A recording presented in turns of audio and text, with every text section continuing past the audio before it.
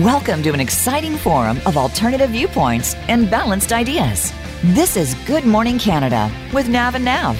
That's Nav C and Nav M. Confused? Don't be, because two halves always become one. Now join us for an energized hour of global viewpoints and shared ideas. Only for you. Now, here are your hosts, Nav and Nav. Hello and welcome to Good Morning Canada. I'm your host, Nav M. Welcome to another hour of alternative viewpoints and lively discussion with today's most inspiring guests. So I'd like to start today's episode with a brief introduction to the subject matter of nomads. And nomadic lifestyle has been a key element of human civilization for thousands of years, largely due to an instinctive drive to begin new journeys. And it was around 15,000 years ago that our ancestors roamed the earth as hunter-gatherers in a constant search for more fertile land. And their movements were dictated largely by climate change, scarcity of resources, and also an innate sense of curiosity. And these early forms of lifestyle were the precursor to major population growth. And certain populations maintained nomadic lifestyles through extended periods of history, such as the Celtic tribes, which spread throughout Western Europe around 1500 BC, to the earliest occupants of the central Eurasian steppe, such as the Cimmerians around 7000 BC. And interestingly, the word nomad originates from the Greek word nomas, meaning pasture seeker. But there is no universal method of actually describing nomadic life. So it's become an umbrella term to describe various wandering communities, such as gypsies, travelers, peddling groups, and more recently, digital nomads. And as a result of this, mobility and spatial context have redefined our understanding of the lives of mobile communities. For instance, in the modern context, nomadic travelers are now firmly established in an alternative culture called van dwelling or van life. And what this refers to is a social movement of nomadic individuals who reject conformity in favor of minimalism and a broad reassessment of their life values. And van dwelling represents an alternative approach to living because instead of sinking money into a home, people choose to convert their vans into living spaces. And this lifestyle is part of a countercultural movement which focuses on frugal living in order to take more control of one's life.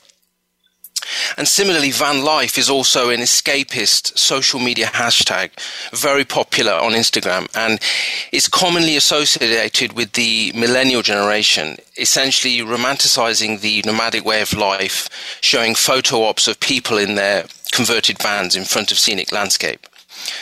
But let's not forget that there is an important distinction to note about van dwelling, which is that not everyone has a choice in the matter. And while some people choose van life for its vibrant and liberating appeal, others are forced into it for monetary reasons. And the reality of this lifestyle is very different from the picturesque version that we see on social media. And it's this focus on monetary reasons which is linked to my special guest today. Originally from Anchorage, Alaska, he's been living a nomadic life since the mid-1990s after going through a devastating divorce at the age of 40. And after paying child support and alimony, he found himself in a position where his take-home pay simply wasn't enough to pay for living expenses. And although economic circumstances forced him towards mobile living, he slowly adapted and learned to embrace his new lifestyle. Bob Wells is a leading exponent of the nomadic lifestyle and has become an inspirational figure to those individuals who've rejected the standard script of economic wealth and security for all. In other words, obtaining a job, raising a family, buying bigger houses, accumulating more consumer items, and essentially grinding the majority of one's life to enjoy a pitiful retirement. And here are some of his quotes. You're going to give away the 60 best years of your life for the 20 poorest years of your health. I've reached the conclusion after decades that the American dream is a nightmare and everyone that can should get out of it because true happiness lies on the other side. He offers practical advice on how to live a nomadic lifestyle through his website and YouTube channel, cheaprvliving.com, which currently has over 500,000 subscribers. But the main audience on his channels are predominantly and older community, those facing financial hardship, people on social security, and individuals finding themselves on the edge of homelessness, particularly middle-aged women, which interestingly mirrors the plot of the 2020 multi-Oscar winning film Nomadland, about a grieving woman in her 60s who endures personal crisis after the recession of 2008, eventually becoming a van-dwelling nomad. Bob also features in the film playing a fictionalized version of his own character. But first, let's introduce Bob Wells, modern nomad, van dweller, self-reliance teacher, and YouTuber. Welcome to Good Morning Canada.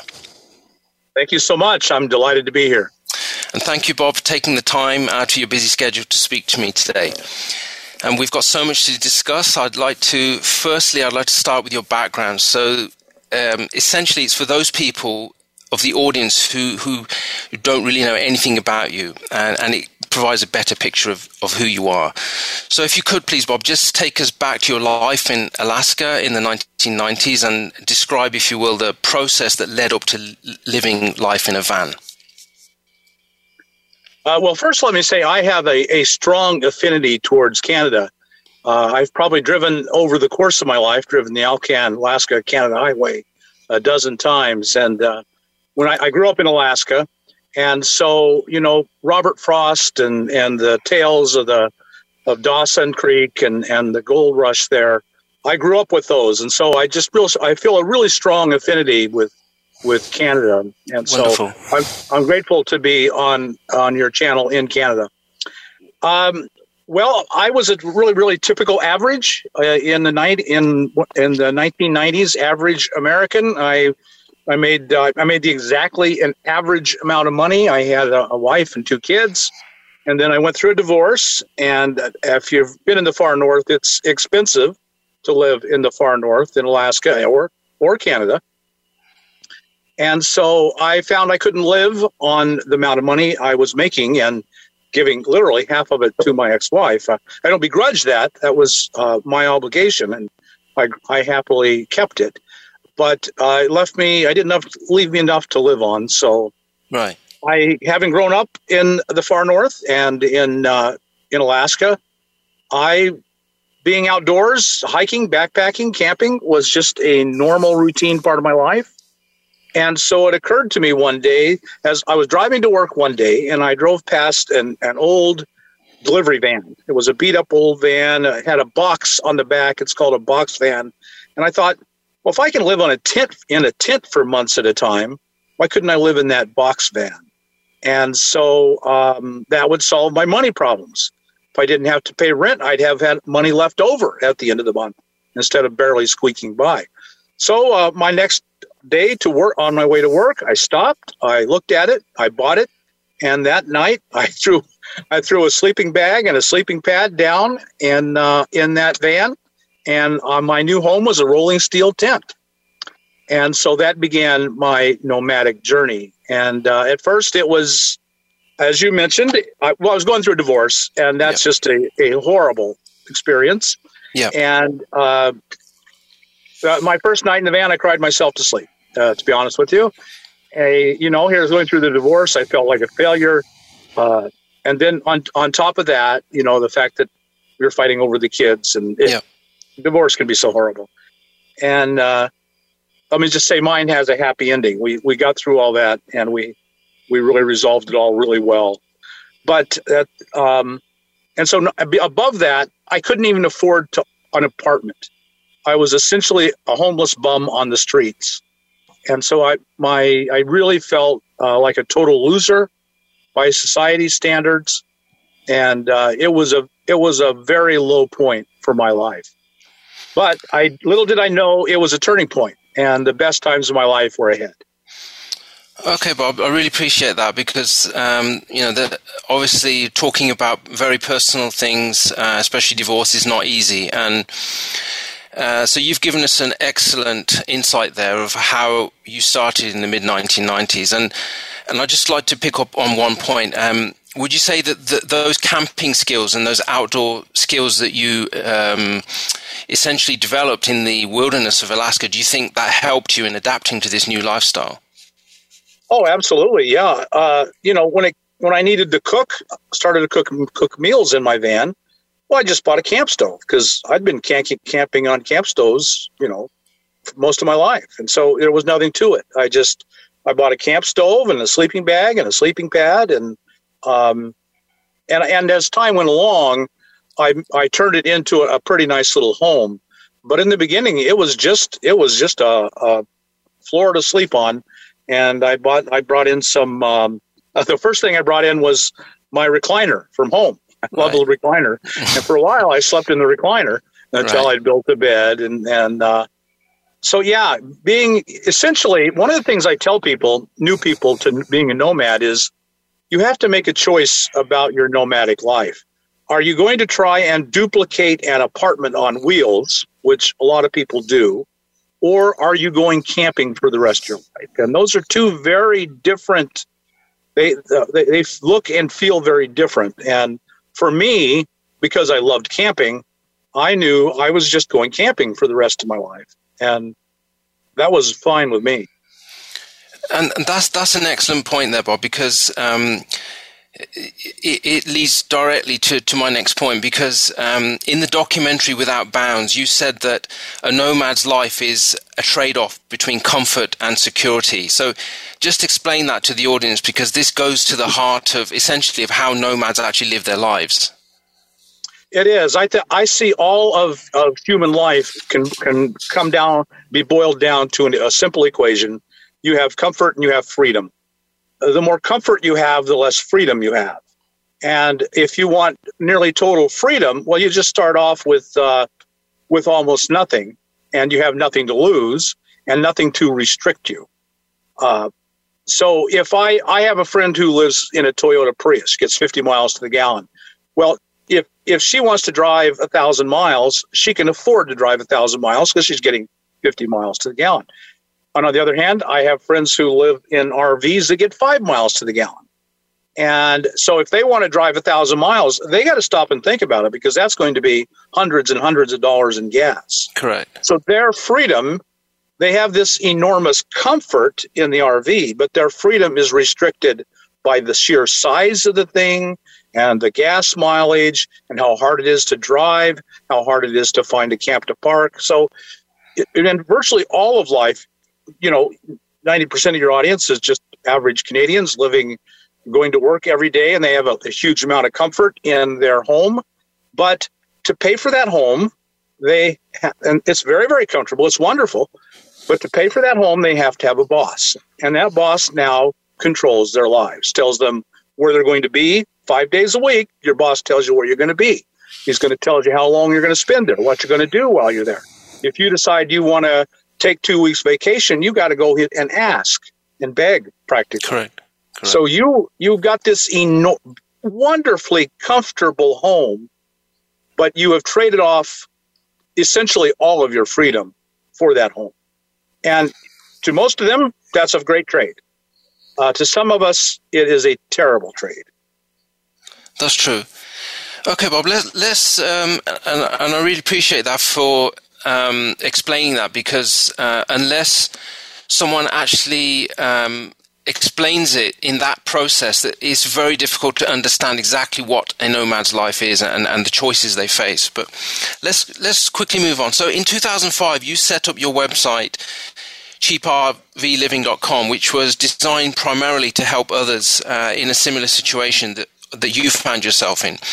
But let's briefly go back to that interim period between 95 and 2005. How did you go from essentially being a survivalist in a van to someone who wanted to reach out to others and advise them and teach them about the things that you'd learned? Well, over a period of time, and I don't remember exactly the time, how long it took, or the months or years or anything, but I started out, as I said, really feeling ashamed of living in my van.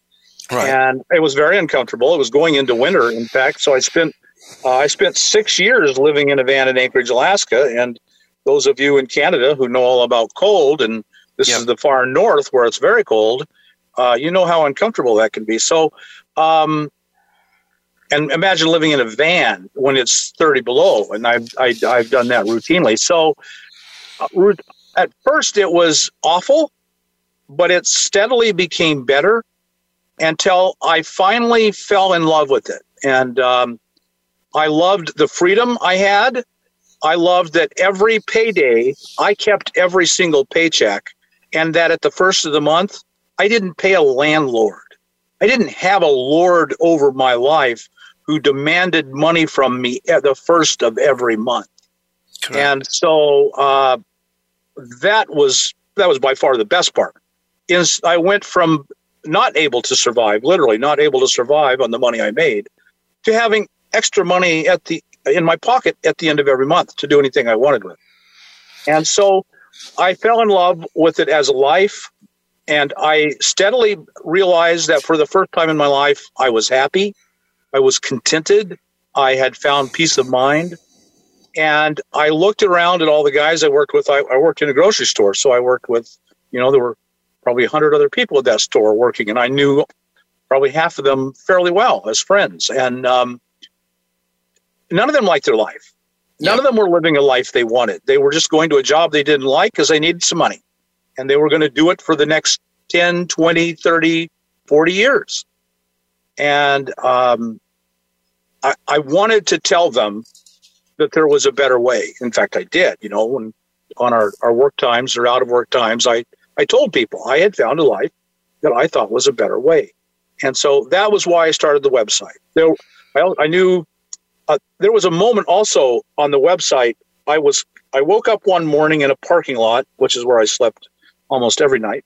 And it was October, and if October in the north is, there was frost on the windshield, and it was cold. It was below freezing, and I looked through the window, and there was a woman with 3 kids. Right.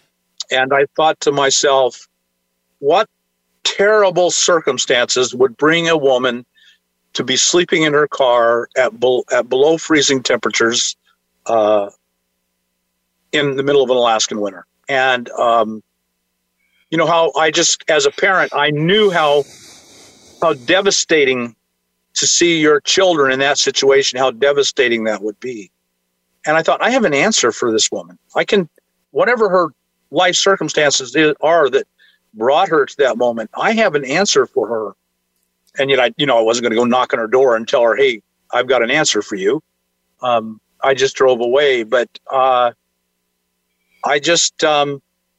have an urge to tell people there's a different, better way. You don't have to work at a job you hate for 40 years and then to die a year later never having enjoyed your life. No one should experience that. Okay, Bob. That is an incredible account, basically. And so let's just fast forward now to 2008, because that's when the financial crisis hit, and consequently there was a global recession. But in a way, this provided a solid platform for you to amplify your message, to get your message out to more and more people. So I'd just like to very briefly just ask you, in those early days, what was it like essentially building critical mass for cheaprvliving.com? What was it like? Was it a lot of outreach, networking, or was it, just answering email inquiries? I just want to get an idea of what it was like in those early days. Well, like you said, I started the website in 2005, and in 2008, when the Great Recession hit, people were losing their jobs. They were faced living on very low income. So they lost their apartments, they moved in together, and then whole families, extended families would lose their jobs and lose their apartments. So there were a lot of people who were all of a sudden going to Google and searching, how do I live on really cheaply? How do I live on a budget? And how do I live in my car? Because a lot of people knew their only way out was to start living in their car or their van or their pickup. And so when they typed that into Google, at the time, there was no one else. I was the only cheaprvliving.com was about it. There was almost nothing else. Van Life didn't exist yet. In fact, I believe Van Life came about because of 2008. It was the instigator. Correct. Of a lot of young people saying that, having seen the Great Recession, said, I don't trust this society. I'm going to do something different. But that's another discussion. So when they Googled, how do I live on a budget? How do I live in my car? How do I live in my truck? My page came up. And so I was just inundated. I mean, inundated with visitors and emails. My email is right on the homepage of my website. Yeah. And I encouraged people to email me. And at the time, I was encouraging them to come and camp with me. I had to stop doing that. But there were just too many of them. They couldn't all come and camp with me. But they can still email me. My email address is still there. They can email me at any time and still do. And so, the website exploded. On the homepage of my website, I have a budget for $500 a month and a budget for $1,000 a month. So if you need to know how you can live on almost no money, I have an answer there for you. I like to think of myself as in the hope-providing business. If you are lost and hopeless and money is a disaster for you, I think I have a way forward and I have hope for you.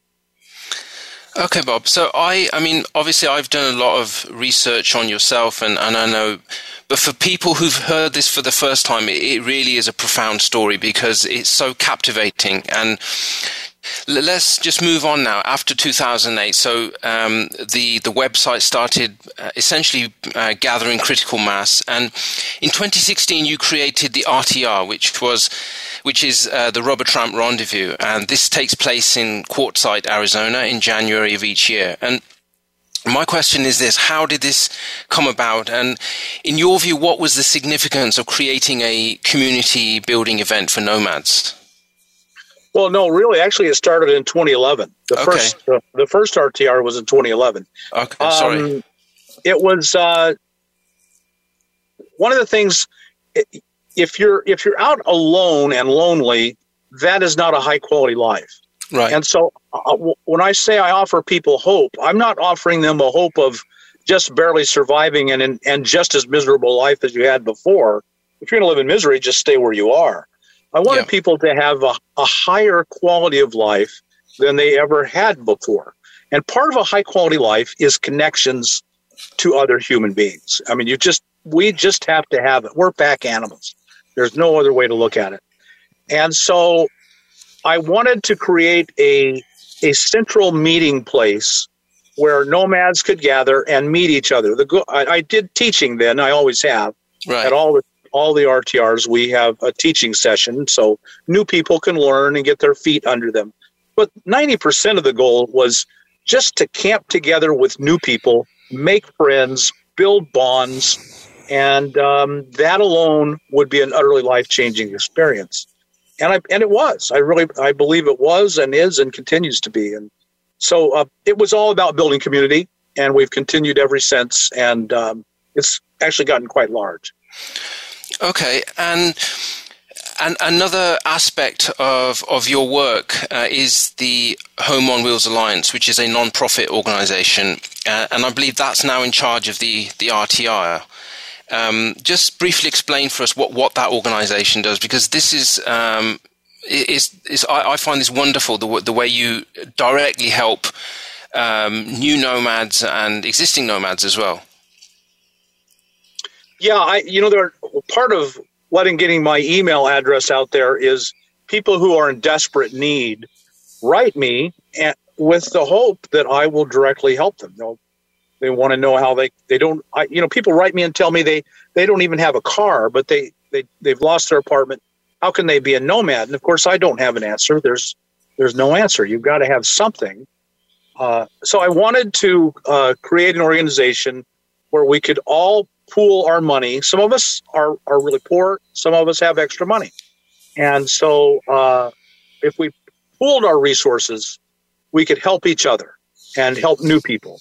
But we couldn't do it alone, but we could do it together. That's the way humans work. We work best when we work together.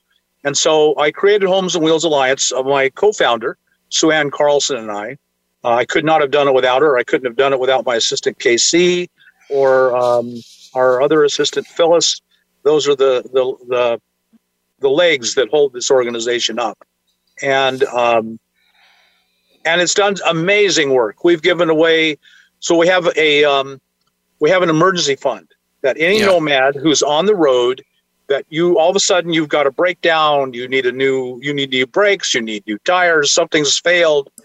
You contact us. We have a bit of vetting we do to verify things, and once everything we're satisfied, we have given out over $35,000 to nomads in need, and all in small amounts. So all those nomads are their lives. They feel safer and more secure knowing that someone out there cares about them and will help them in a moment of need. So that's the whole idea, just taking care of each other. And, the way you actually reach out to people and help them directly, it is just an amazing act of charity, basically, and connection with not just nomads, but just connecting with your fellow community. That aspect of it, the way you're giving out vehicles which are ready made for nomads, I found that so incredible. So, Bob, let's just quickly move on.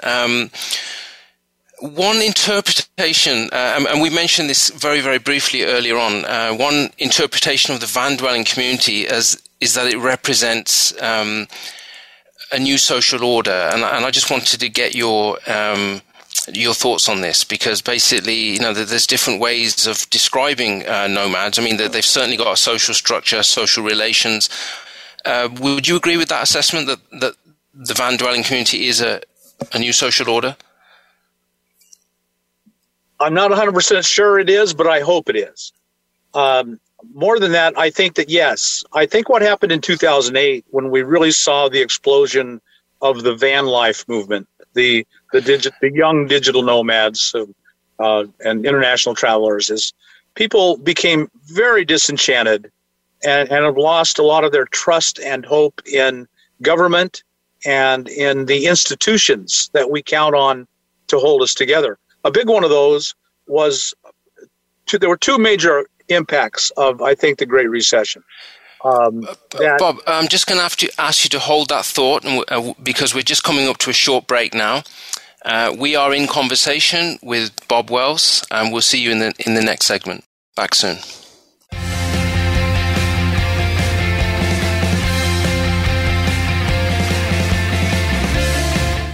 Today, many doctors prescribe basic pharmaceuticals to their patients who aren't feeling well or have various aches or pains. Is this the right course of action for all patients? We don't think so. Find out about healthy, natural ways to help you feel your best by tuning in to the CBD Ed Show with host Ed Cheney. Ed and his guests will explain full-spectrum CBD, using the whole hemp plant for good health, and answer all of your questions about CBD and natural treatment in general. Listen Fridays at 11 a.m. Pacific Time, 2 p.m. Eastern on Voice America Variety.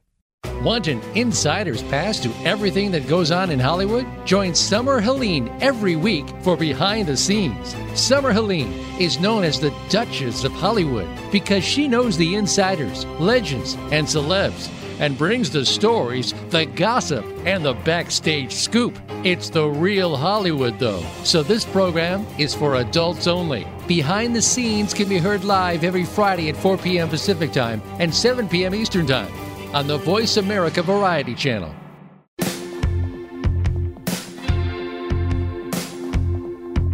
You are listening to Good Morning Canada with Nav and Nav. To find out more about us and the ideas behind our show, visit our website at gmc-radio.com. That's gmc-radio.com. Now, back to Good Morning Canada. Welcome back. You're listening to Good Morning Canada with your host, Navem. It's great to have your company. We are in conversation with Bob Wells. And Bob, just picking up on the previous point, we were talking about the new nomads as a social order, and you mentioned that point about 2008 where there was basically a crack in the systems. If you could just carry on there. Well, I think it essentially was a new distrust towards government and business institutions. The idea that if you just do everything we tell you to do, your golden years will be great and golden. And in the Great Recession of 2008, we saw that your home wasn't guaranteed to always go up in value and carry you through the rest of your life. We saw that companies could just all of a sudden go to court and lose your you could lose your pension in the blink of an eye. You worked all your life, you were almost ready to retire, and boom, your pension's gone. That if you stayed and worked with a company for 10, 20, 30, 40 years, there may very well be nothing there at the end for you. They wouldn't hesitate to move your company division to India, and then you'd be out of a job. Correct. And so the American dream, the Canadian dream, depends on trust in the long term, that when I turn 60, 65, things are going to be there. And I think that was lost. And so particularly among the young, and they said, I don't believe it anymore. If I can't trust the dream, can't trust government institutions or business institutions, then I'll just live for the moment. And so I think that's what's going on. Here we are in 2021, the Great Resignation. Yeah, I think it's the exact same thing. The pandemic just made people even more aware that you can't count on anything tomorrow. And you'd better live your life today, because if you're going to wait for 40 more years to live a life, you might miss entirely out. And I think people are finally realizing, I don't want to, this may be my only one truly wild, great life. I don't want to miss it. And so being a nomad is really the only way to step out of society and yet still be able to survive and have a high quality of life. Okay, Bob. So I'm just going to quickly comment here. So you've created essentially through the nomadic community a stable alternative, especially in light of the chaos and upheaval of the recession of 2008. How do you see the van dwelling community, in your view, developing in the next 20, 30 years? Well, based on what you've told us. All of my, everything I have done is colored by climate change. Right. The science is absolutely clear. If you have any belief in science at all, and, it's amazing how few people do anymore, then you know that climate change, catastrophic climate change is upon us. If I lived in British Columbia, I would believe in climate change today. Because look at the year they have had in British Columbia. Definitely. And all over the world. I mean, it's really evident in British Columbia, but my goodness, all over the world, the earth is in rebellion against its human enemy. And so I believe that the way forward will be nomadic, and that I actually believe I may have just been at the right place at the right time to be used to, I hope, offer people a better way forward in life. If where you're going to live can at any moment hit 120 degrees or have complete drought, and then have a fire that burns your whole town down, and then has a flood that shuts down the whole province or state, maybe you'd be better off if you could just get in your car and drive away and live somewhere else whenever you wanted to. And I think that's what the world is going to be seeing pretty quickly. Okay. And there's a great deal of overlap with my next point now. Everything that you've just discussed, there's really, deep, some very, very deep points there. But what I'd like to focus on is the challenges facing nomads. And historically, there's always been a desire to control nomads and incorporate them essentially into some type of national culture through a state agenda. And I'm just going to give you one example. So if we look at recent years in East Africa, particularly Kenya, we've seen the loss of land to national parks, game reserves, conservation areas, and this has severely affected the nomadic way of life there. And my question is that you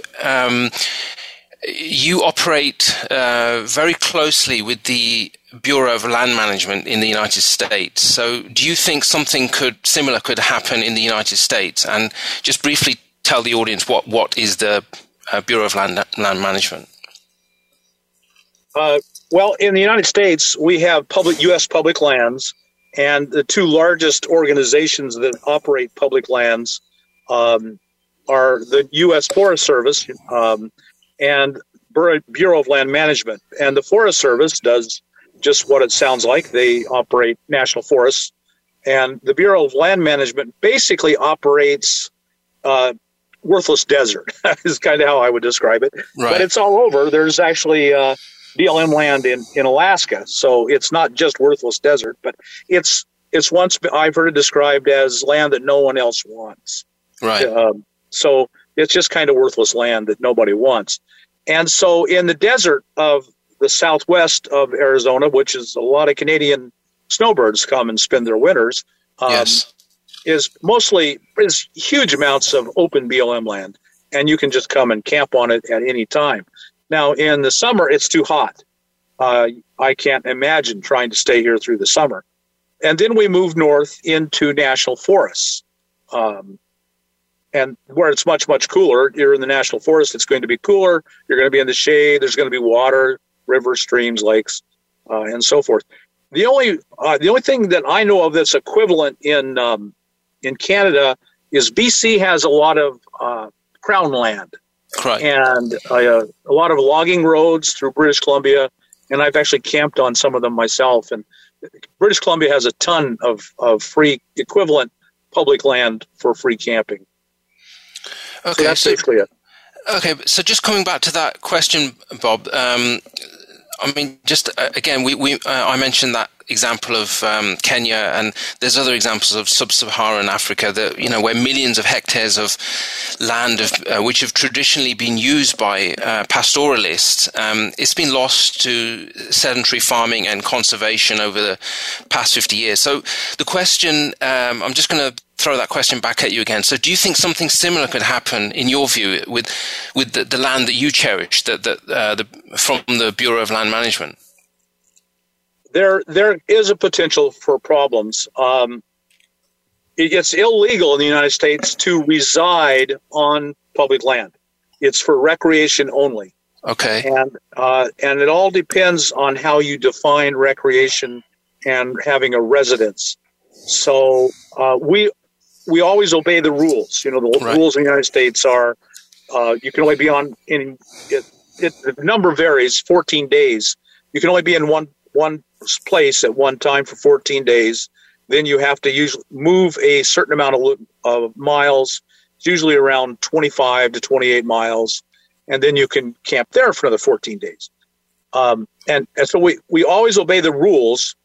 And so I don't think of us as residing. I mean, if you move every 14 days, a minimum of 28 miles, then you're not really living on the land because you're moving constantly. But they can argue, and they have argued, that because you stay on the land, you're setting up residence. Okay. And I think that will eventually, if they push it, then eventually that will take a court decision. Okay, and one possible answer to that could be the LTVA, which is the long-term visitor area, because at the moment, the hope is that you can stay on that for up to 7 months. Is that correct? Yes. On BLM land, Bureau of Land Management, there are areas designated as LTVAs. That stands for long-term visitor area. And you can, for $180, you can stay there for 7 months. And you can actually stay there over in the summer, but it's just too hot. I don't know why anyone would, but you can. Yeah. And then you just have to pay or keep moving. Okay. There's also another interesting point, Bob. If we look at the demographics of a lot of the people who go to the BLM lands, and this is maybe you can basically enlighten me on this, because a lot. The main demographic for people who use RVs is essentially the baby boomers and the Generation X. So essentially we're talking about people from the age of 40 to 65. But interestingly, the millennial generation, they don't seem to be taking over. So the point in asking that question was, as a challenge to nomads, is that maybe the BLM might think that, it's not economically viable if there's not enough baby boomers and they're not being replaced by millennials. What do you think of that? Well, the LTVAs are still full. Right. And so they're not, in fact, I would say there's no shortage of people in them. Yeah. So I don't think that would be an issue. We'll have to wait and see what happens in the future. In fact, no, there's clearly more and more nomads living on having recreation year round on public land than ever have been before. So I don't think it will ever be an issue. There's not enough. Okay. I think the issue will be there's too many, and they'll say there's so many of you, we're going to have to crack down. Okay. So let's turn to another challenge facing nomads, and let's just put this inverted commas now. It's called the marginalizing of nomads.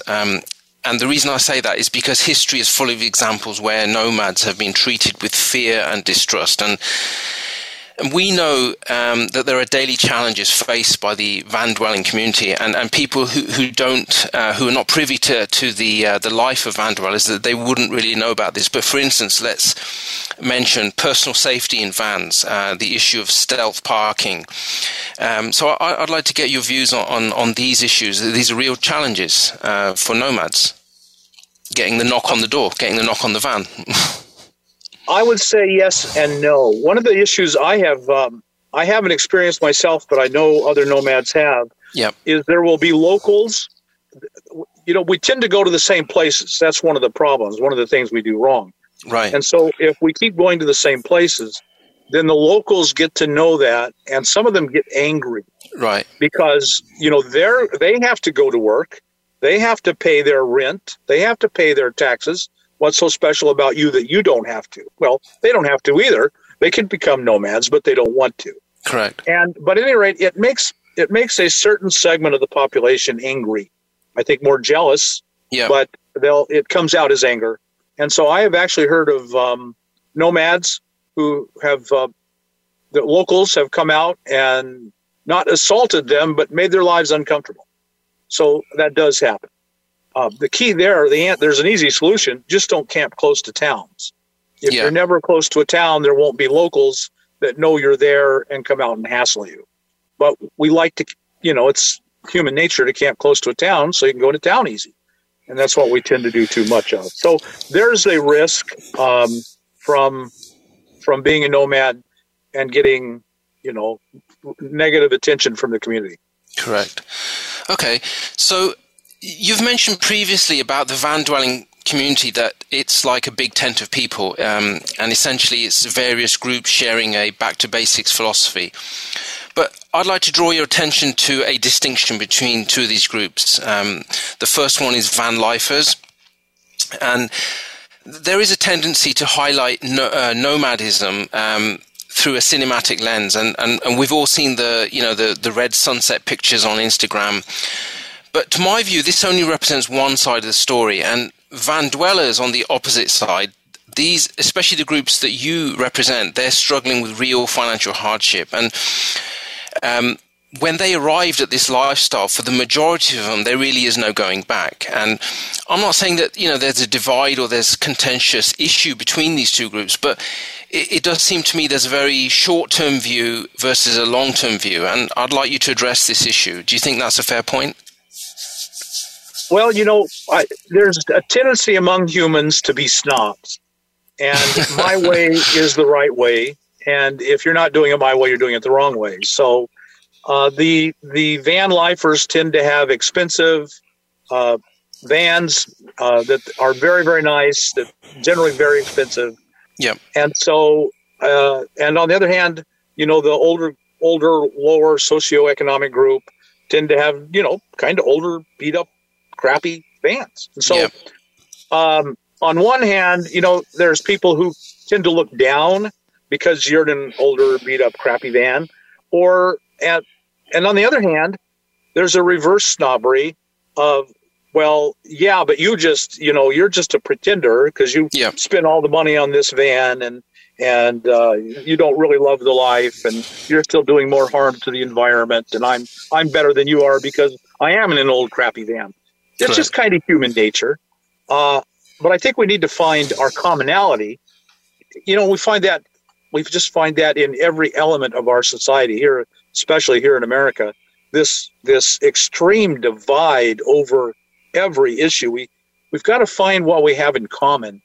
And that's one of my goals, is to try and, as much as I can, bring the different communities together. But it's just kind of human nature to want to divide along common lines. No, that's absolutely true. But the way I looked at it was that van life essentially is a chosen option, whereas van dwelling is a forced option, for monetary reasons. But again, let's not try and divide the issue. But essentially, both of them are an alternative lifestyle. But let's move on now, Bob. So I'd like to turn your attention now to the 2020 film Nomadland, which was directed by Chloe Zhao, and it was based on the book of the same name written by Jessica Bruder.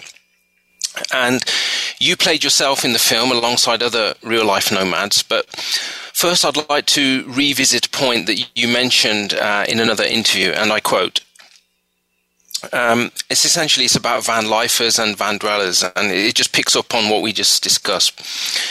They're not chasing healing from grief. That's not yet part of their journey. I think they don't know it, but the lifestyle is an inoculation against the grief that is to come. For most young people, they haven't experienced it yet. So this is a very unique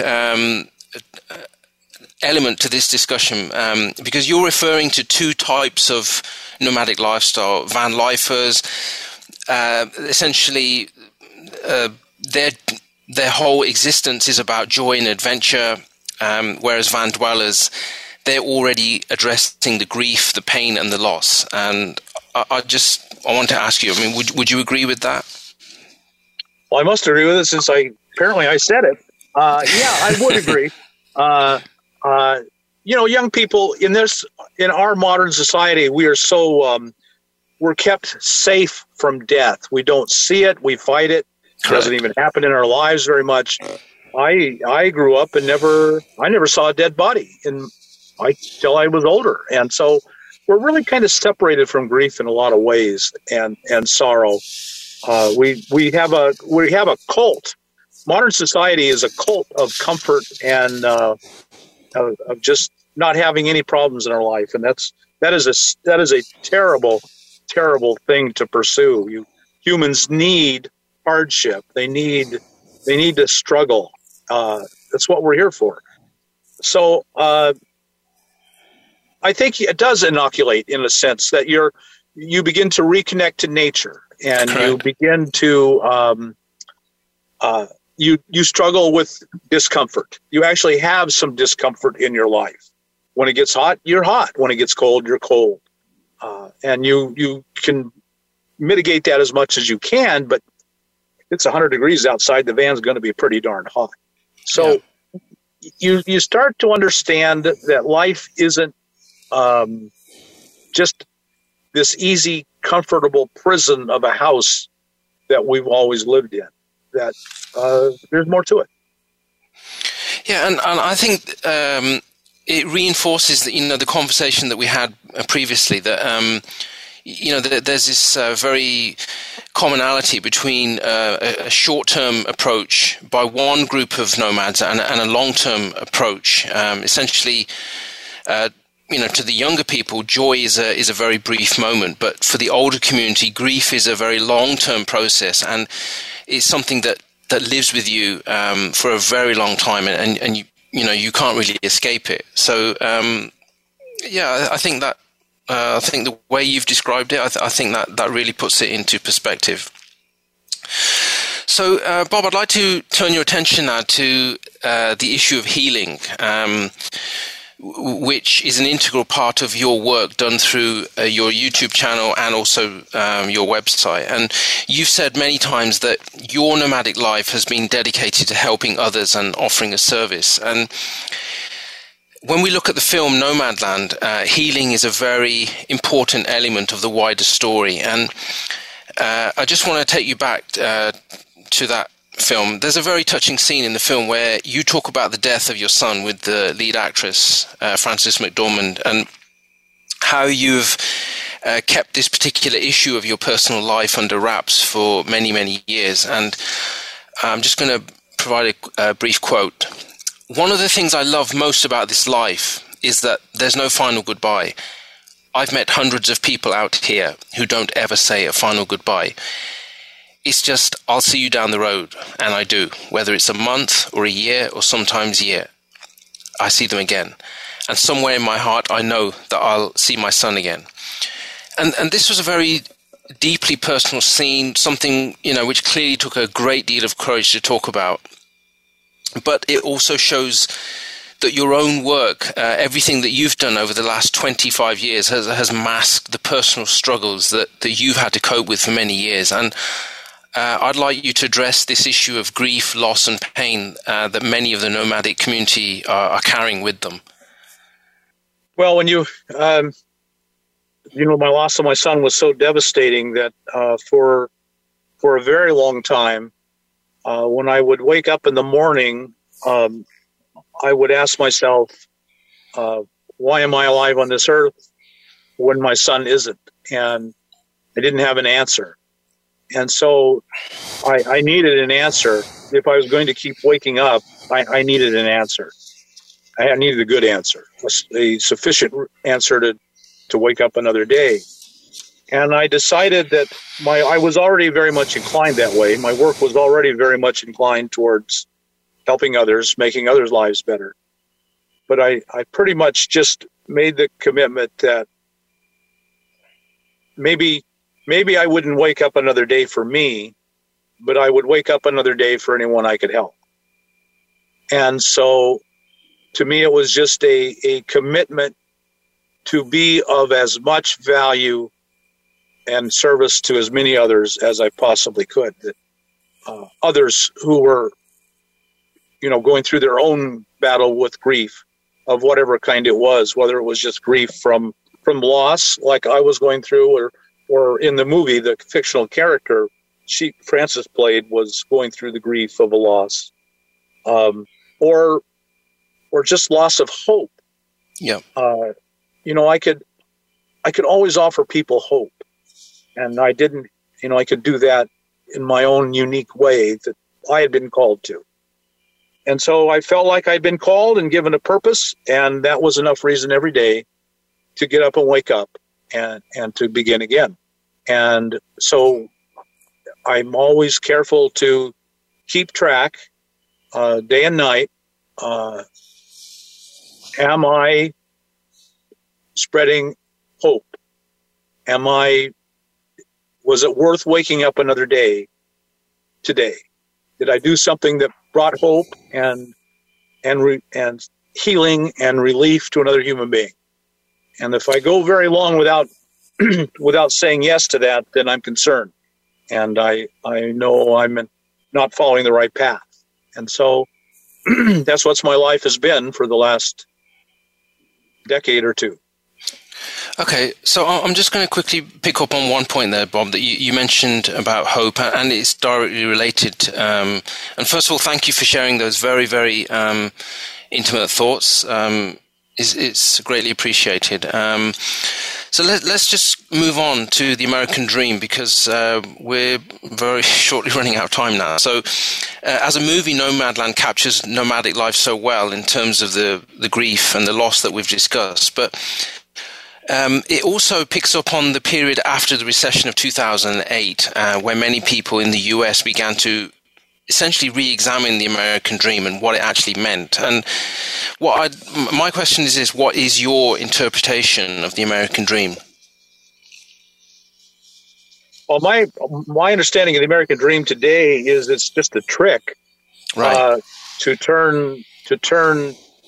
stop people from thinking in terms of their own well-being into the well-being of society as a whole, and that is really just an illusion to being the well-being of the very few at the top who have taken over society and bought society as a whole. So I think we are pack animals. We must live as a society and as a group. But I think we have really missed the way in that we're not a society and a group anymore. We're a very tiny group at the top who have taken it over, who have managed to accumulate the power and the wealth so that we're serving them instead of the government serving us. And that's how the American dream has become a nightmare. Okay, and this is such an interesting point because something else came to my attention, and I'm sure you're aware of this, but Woody Guthrie was one of the most one of the most famous American folk singers, and he had a very famous song, "This Land Is Your Land," and there's a lot of similarities between your own life, your own journey. He also embarked on a nomadic lifestyle after facing a personal crisis. He traveled across the United States and eventually found himself in California.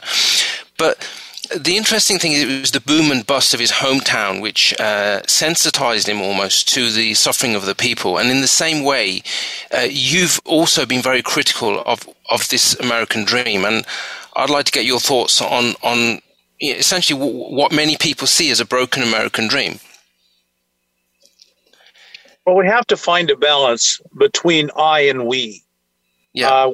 We have made our lives so much about, we have the idea here in America of being good, productive citizens. And we do have to work together, and we do have to think in terms of what's good for society as a whole, because we depend on each other. But in that process, we have lost the importance of the individual. And we scream about our personal rights, and yet we gladly take on the yoke of slavery to the dollar bill. There are two kinds of tyranny. There's the tyranny of political tyranny, where the politicians, and we've seen so much of that in the 1900s of communism and socialism and the Nazis, and so that's political tyranny.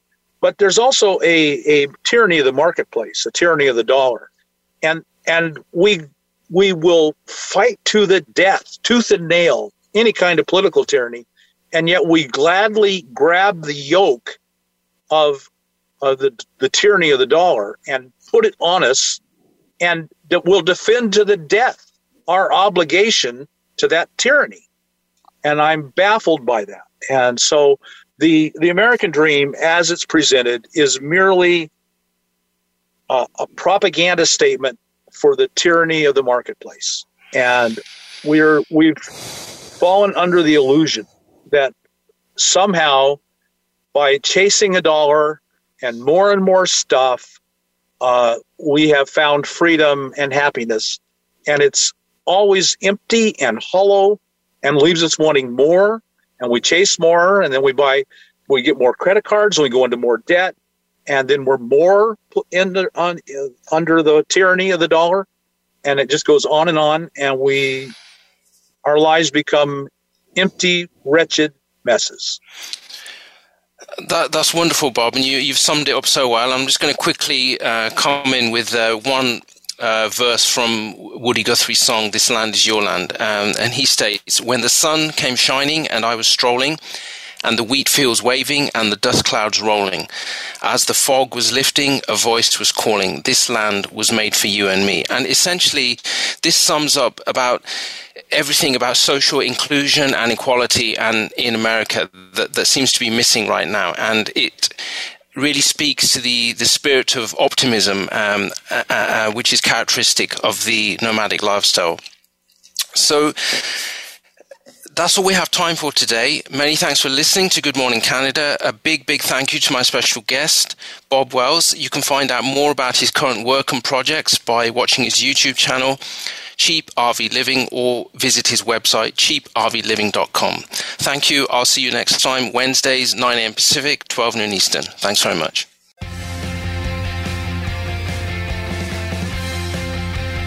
Thank you for listening to Good Morning Canada.